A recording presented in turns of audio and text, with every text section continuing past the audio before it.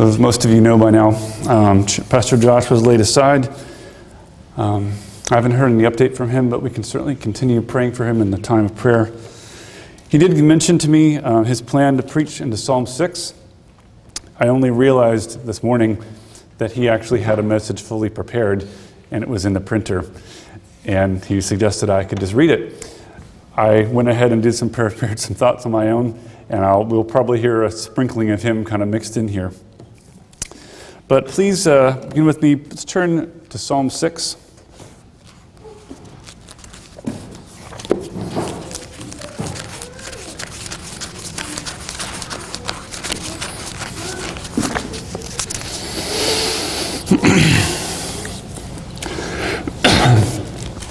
Please listen as I read Psalm 6. O Lord, rebuke me not in your anger, nor discipline me in your wrath. Be gracious to me, O Lord, for I am languishing. Heal me, O Lord, for my bones are troubled. My soul also is greatly troubled, but you, O Lord, how long? Turn, O Lord, and deliver my life. Save me for the sake of your steadfast love. For in death there is no remembrance of you. In Sheol, who will give you praise? I am weary with my moaning. Every night I flood my bed with tears. I drench my couch with my weeping. My eye wastes away because of grief. It grows weak because of all my foes. Depart from me, O you workers of evil, for the Lord has heard the sound of my weeping. The Lord has heard my plea. The Lord accepts my prayer. All my enemies shall be ashamed and greatly troubled. They shall turn back and be put to shame in a moment.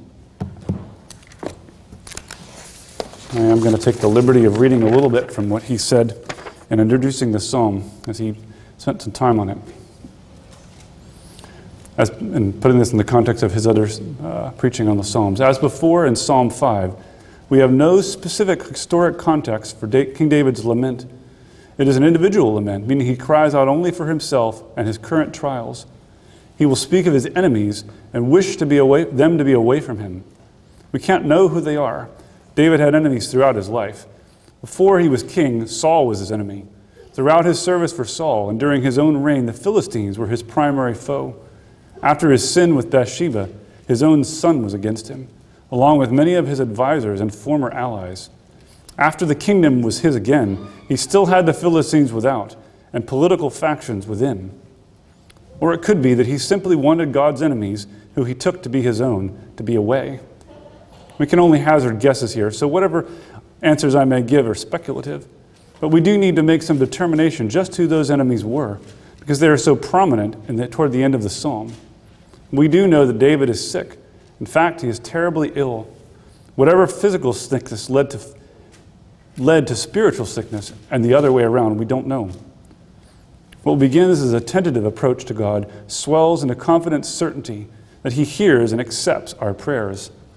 By the time he is done communing with God, his faith has overcome the concerns of poor health or even spiritual malaise caused by the overwhelming evils that confront us. I wanted to begin by thinking for a moment, as I was just reading him saying, what is a lament? What does it mean to lament something? I think we have a good idea. It's reacting emotionally to our current circumstances. Something in what we're experiencing and seeing we're not stones. We react to it.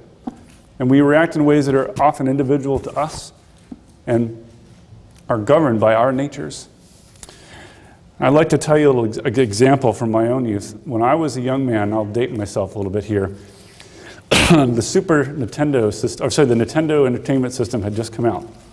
And it was the most amazing game system we had ever seen. And there was a shopping mart called Kmart near my parents' home that had these for sale. And they didn't just have them for sale, they had one out that you could play. You could walk into the store and you could play it right there. Now that wasn't very common then. And when my parents would go, the first thing I would do would be to make a beeline for that station.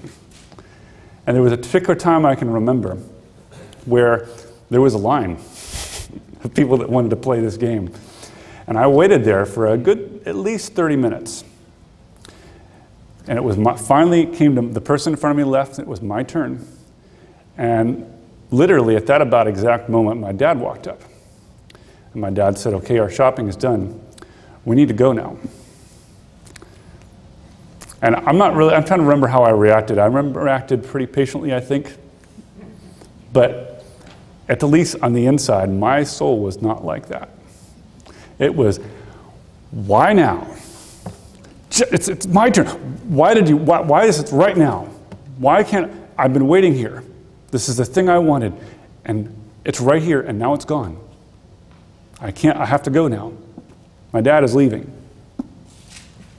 And I think that's a little bit of the idea of what David is putting out. Saying, in this case, whether it's illness, whether it's circumstances, whether it's enemies against him, that's how he's responding. Why now? What can't this go away? This isn't what I want. And I think we see a lot of examples of that in the Bible. I've already lost myself in my notes. I was thinking, well, the first example, I looked this up, I thought I was in Ezra. We read in Ezra chapter 9, verse 6.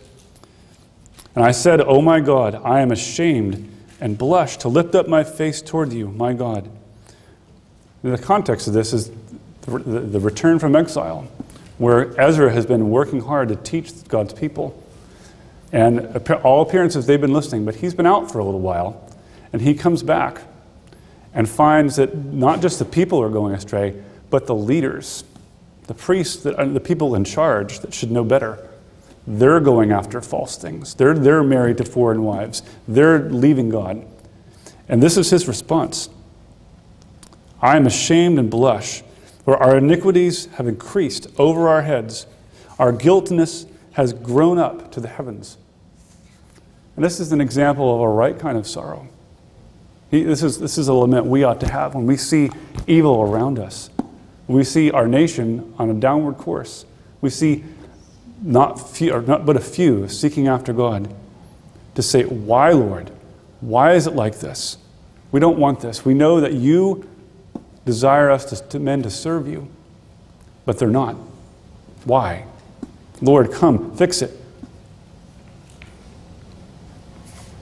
We see a parallel of this in Psalm 38, David writing, beginning with almost the same words as our psalm. "O Lord, rebuke me not in your anger, nor discipline in your wrath. For your arrows have sunk into me, and your hand has come down on me. There is no soundness in my flesh because of your indignation. There is no health in my bones because of my sin. For my iniquities have gone over my head like a heavy burden. They are too heavy for me." We see Daniel picking up this thread. Daniel chapter 9, in the context when the people are in Babylon, and Daniel is remembering God's promise is about to happen. It's 70 years are almost fulfilled. And yet he sees the nation around him. And this is his response. "Lord, the great and awesome God, who keeps his covenant of love with those who love him and keep his commandments, we have sinned and done wrong. We have been wicked and rebelled. We have turned away from your commands and laws. We have not listened to your servants, the prophets, who spoke in your name to our kings, our princes, and our ancestors, to all the people." And these men are seeing what's around them.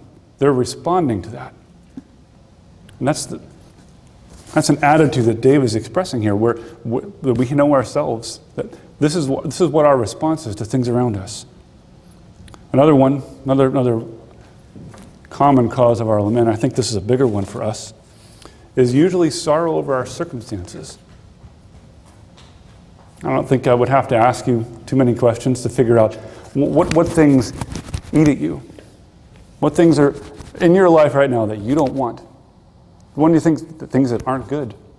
Things that are in the experience of your body, of your family, of your church, of the society around us.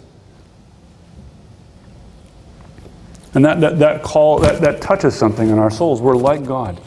We have emotion, and we respond to things. Think of also of the book of Job. I was turning into chapter 3. In Job's case, we know the story of Job. He was a righteous man. God himself says there's not a man like him on the earth. That careful in everything, even offering sacrifices for his son, saying, well, maybe they sinned. Maybe there's something they've done that's displeased God. I better make the offerings for them. Someone who's conscientious, when he sins, he's not thinking, well, nothing to do here. He's saying, even if there's a possibility of sin, I need to go out there. I need to do what's necessary to make it right with God. And, of course, we know everything is taken from him. He loses his children in a day. He loses his entire wealthy estate in an hour. A series of people come in. Oh, by the way, someone killed all the cattle, and I'm the only one left. Oh, wait, all your livestock, that's gone. I'm the only one that got it back. Oh, your kids, they're all dead. I alone escaped to tell you. And he's left with 5 or 6 men, and that's it. All his things are gone. And it draws that kind of response out of him. After this, Job opened his mouth and cursed the day of his birth. And Job spoke and said, let the day perish where I was born, and the night when it was said, a man is conceived. Let that day be darkness. Let not God regard it from above, nor light shine on it. And don't we experience things like that in our lives? Where we get that phone call that we weren't expecting. That news that comes to us, this has happened. It's done. It's too late. And I think we can all think of things like that. And that draws something out of us. But when we think about that,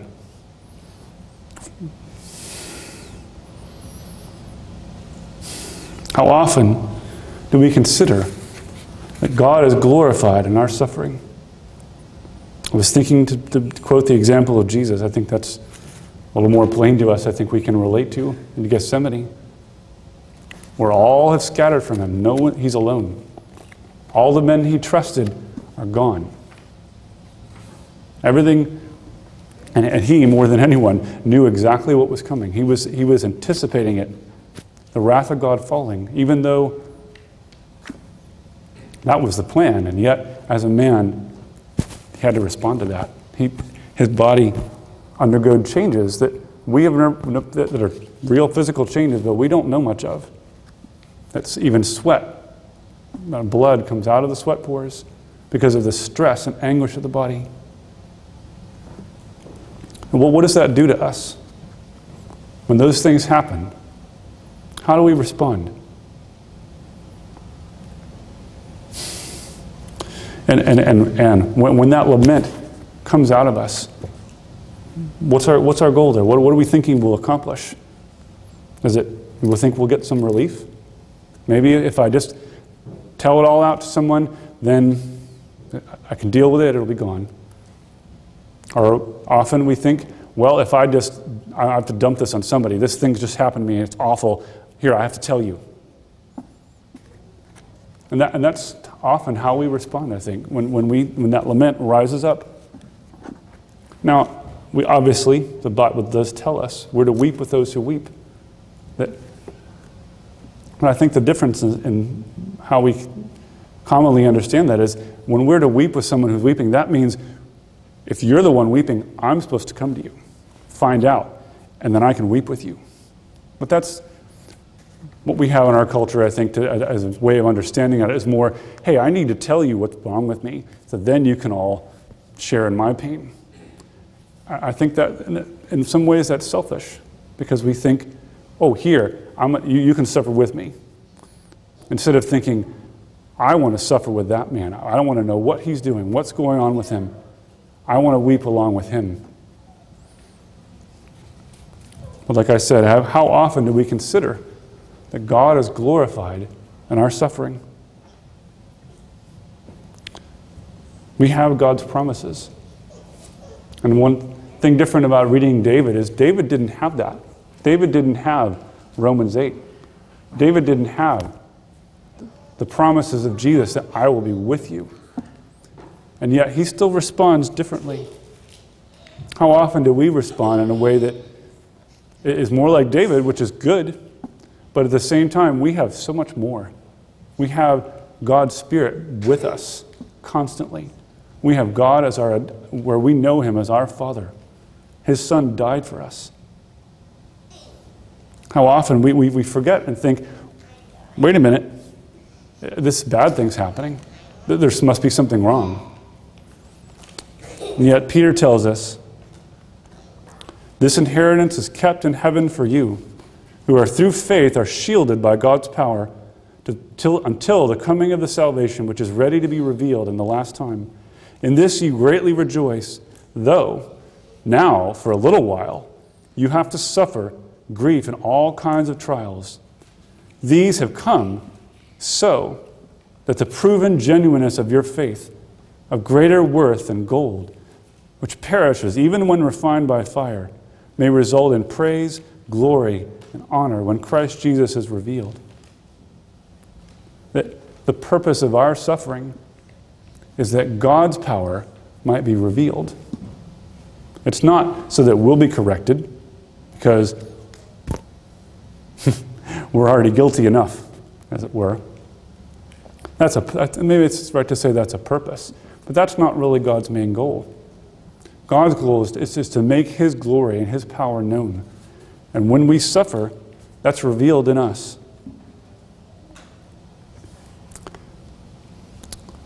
Reading from 1 Corinthians 12. So to keep, this is in the context, this is Paul talking about some visions he had received from God. So to keep me from being conceited, because of the surpassing greatness of the revelation, a thorn was given me in the flesh, a messenger of Satan to harass me, to keep me from being conceited. 3 times I pleaded with the Lord about this, that it should leave me. Is that often what we do when we have a problem? It's, God, please fix it. This person's sick. I'm sick. Please heal me. That's a very human answer. Well, this thing with my family, all this, please give us peace. Help us to find a better way forward. But is that God's purpose? But he said to me, my grace is sufficient for you. My power is made perfect in weakness. That's God's plan. When we see ourselves as weak, that's a good thing. When we see, this is too much, please remove it, God. That's when God shows his power.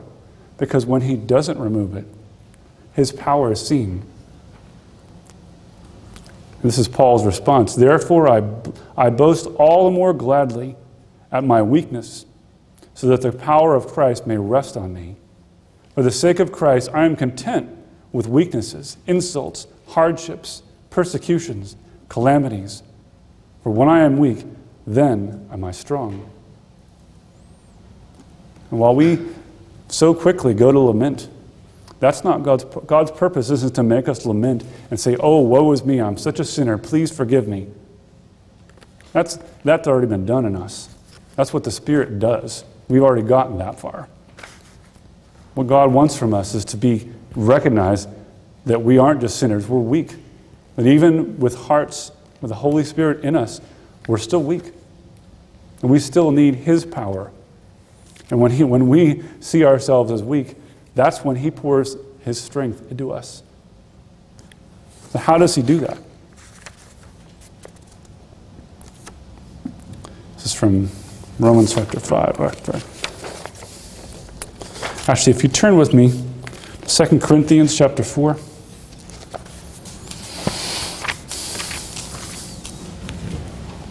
2 Corinthians chapter 4, verse 7.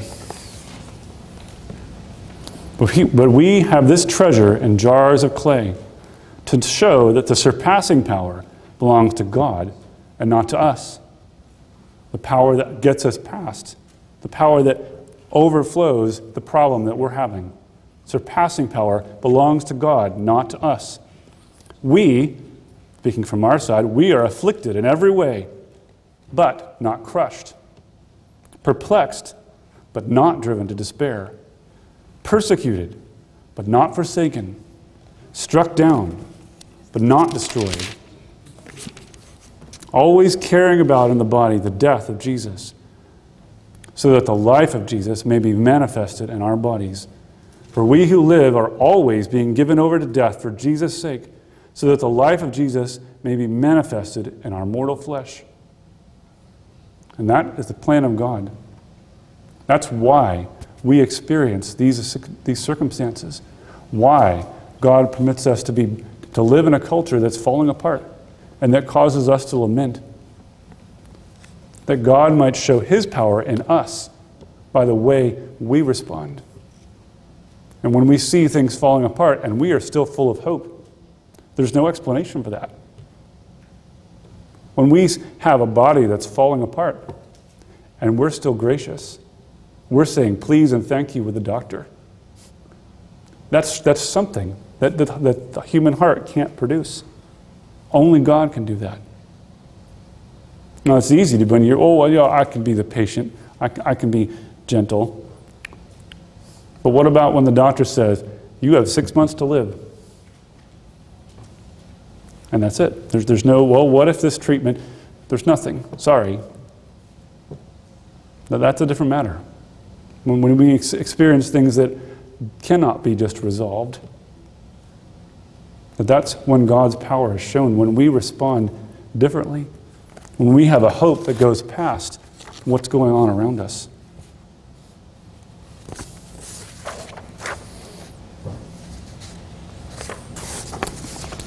And we boast in the hope of the glory of God. Not only so, but we also glory in suffering. Glory. Not just, well, look, I'm suffering. I'm suffering. Does everybody know that? Do you realize what I'm dealing with right now? Can you imagine that? We rejoice and glory in our suffering because we know that suffering produces perseverance. You haven't had to persevere until you've had something that won't go away. Whether it's somebody who won't be reconciled to you no matter what you do. Whether it's a condition that just doesn't end. No matter how patient you are, your body's still falling apart. Suffering produces perseverance. Perseverance over the long time produces character. It becomes ingrained in us, not just, well, there was that one time, but when littler things come, when bigger things come, it develops character in us. And character produces hope. I don't think I wrote down the next verse, but I think I wanted to put it in here. I might remember it, but I don't want to bet on myself. And hope does not put us to shame, because God's love has been poured out in our hearts through the Holy Spirit, who has been given to us.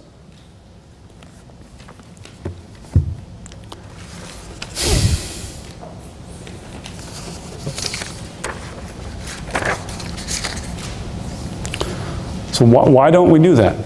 Why? I mean, it's one thing to say, but there are times I can certainly say from my own life where that has not been my response.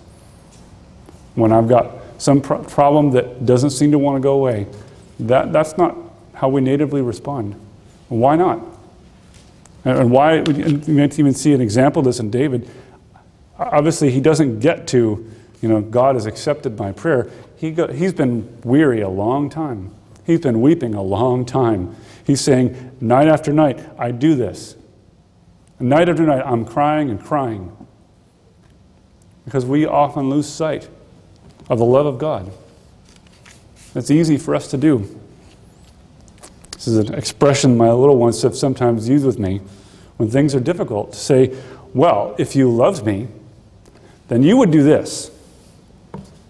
If you loved me, then you wouldn't have let that happen. You'd be doing this instead. That's an easy thing for us to go. Of course, if you loved me, then things would be different. But that's a hard nut for us to crack, I think. Because that's how our hearts work. We think, well, God is good, God is love. Of course, this is good for me. So this is what God should be giving me, and He's not. Why? And we see that in David, I think, a little bit here. Be gracious to me, O Lord, for I am languishing. Heal me, O Lord, my bones are troubled. But you, O Lord, how long? And often we're tempted to bargain a little bit. Well, Lord, deliver my life. For in death, there's no remembrance of you. I kind of wonder if that's really an expression of him saying, God, I want you to be praised, and that's not going to happen if I'm dead. So please deliver me. I want to keep praising you. It's easy to think, well, God can't be wanting this, because if he did, well, that couldn't be to his glory. It wouldn't be to his glory if I died from this disease. No, that God would be better glorified by me getting healed. God would definitely be better glorified by me having a miraculous turnaround. But I think we lose sight of what God intends for us. And I think we see that some in Jesus when we think back to Gethsemane again. We don't really know his words, they weren't revealed to us. But he prayed for an hour. But the culmination of what he said was, not my will, but yours. Even saying, if this can pass from me, that'd be great. Please let it pass. But your will be done. Your will, whatever that is, whether it's for me to get better or for me to get worse, whatever you will, do that. And I think we see that in Daniel's friends too. When you think back to that example, it's something that's always caught my attention. When they were told by the king, you're going to be thrown in the furnace unless you do this. You worship these idols or you're in the furnace. And they don't say, well, we're okay, God's going to protect us. God loves us. They don't say, well, I'm good. God's more powerful than you, O king. No, they believe that. But they first said, we're not going to do this. Our God can deliver us. He can deliver us out of your hand, O king. You have no power over us. But if he doesn't, we're still not going to. And that's different, I think. Because they're saying God's plan may be to deliver us. If so, that's good. But if he doesn't, that doesn't matter. Because he's in charge. He will work his good pleasure. And it won't be what you want. It won't necessarily even be what we want. But he will work his will. And I think that's where David ends up, with stepping out in faith and saying, Lord, you've accepted my prayer. I'm not going to cry and weep anymore. I've accepted. You know better than I do. You're going to do your will, and it will be good for me. I want to read over something I've gone over with my children probably more times than I can count. In Hebrews chapter 12. If you turn there, Hebrews chapter 12. We'll start at verse 3. And one thing I want to notice, especially for you little ones, when I read the word discipline, it occurs a lot of times in this passage. And you're probably thinking, well, of course that means a spanking. But that's not what it means. The word is actually chastisement. It's a word that means pain. It doesn't mean punishment. It doesn't mean, payback or something. It means pain. And that means not necessarily, well, Daddy's going to have to discipline me now. That's usually kind of what we usually mean by that word. But it's saying pain for now. To think of that word pain or chastisement in place when we read these verses. Consider him who endured from sinners such hostility against himself. Of course, this is speaking of Jesus. So that you may not grow weary or faint-hearted. In your struggle against sin, you have not yet resisted to the point of shedding blood, as if to say, it can get worse than this. What you're facing right now, it can get worse. Or have you forgotten the exhortation that addresses you as sons? This is God speaking.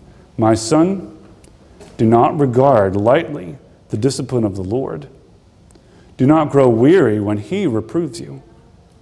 For the Lord disciplines the ones he loves, and chastises every son whom he receives.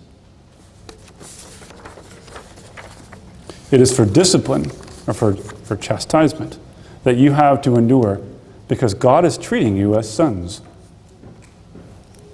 So he's kind of turning around the motive here to say like, well, this pain, trouble, well, I must have displeased God.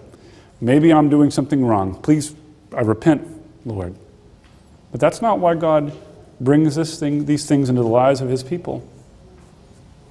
And he takes an example and says, what son is there that his father does not discipline? Every parent knows you need to train a child so that they will learn and be ready for an adult life. And if you are left without discipline, in which all have participated, then you are not sons. And he says, if you're not experiencing this, you're not his child, because he does this for his sons. He brings these things into their lives. Beside this, we have all had earthly fathers who disciplined us, and we respected them. Shall we not much more be subject to the Father of spirits and live? For they disciplined us for a short time, as it seemed best to them. But he disciplines us to make us miserable. No, that's not what it says. He disciplines us because we sin. It's not that either. He disciplines us for our good. So what's that look like? What does it mean if for our good? What's our good? Is it going to be, I have a great relationship with all my family? I have a good, strong, healthy body? Is that what he's trying to do? No. He disciplines us for our good, that we may share his holiness. For the moment of discipline seems painful rather than pleasant. But later, it yields a peaceable fruit of righteousness to those who have been trained by it. Now you might think, well, how could that possibly be? How could this hurting make things better? But that's how God trains us. When we have nothing else, when we are shown to be weak, that we can't fix it, that's when he shows himself to be strong.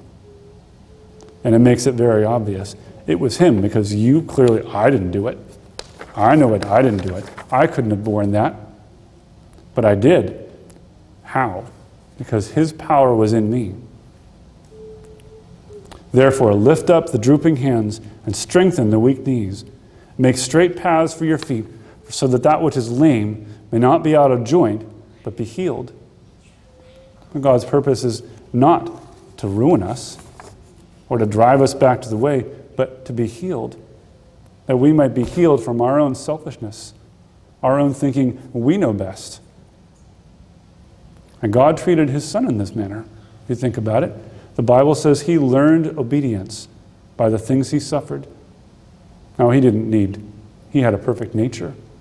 And yet there's something different when you're obeying and when you're obeying through suffering.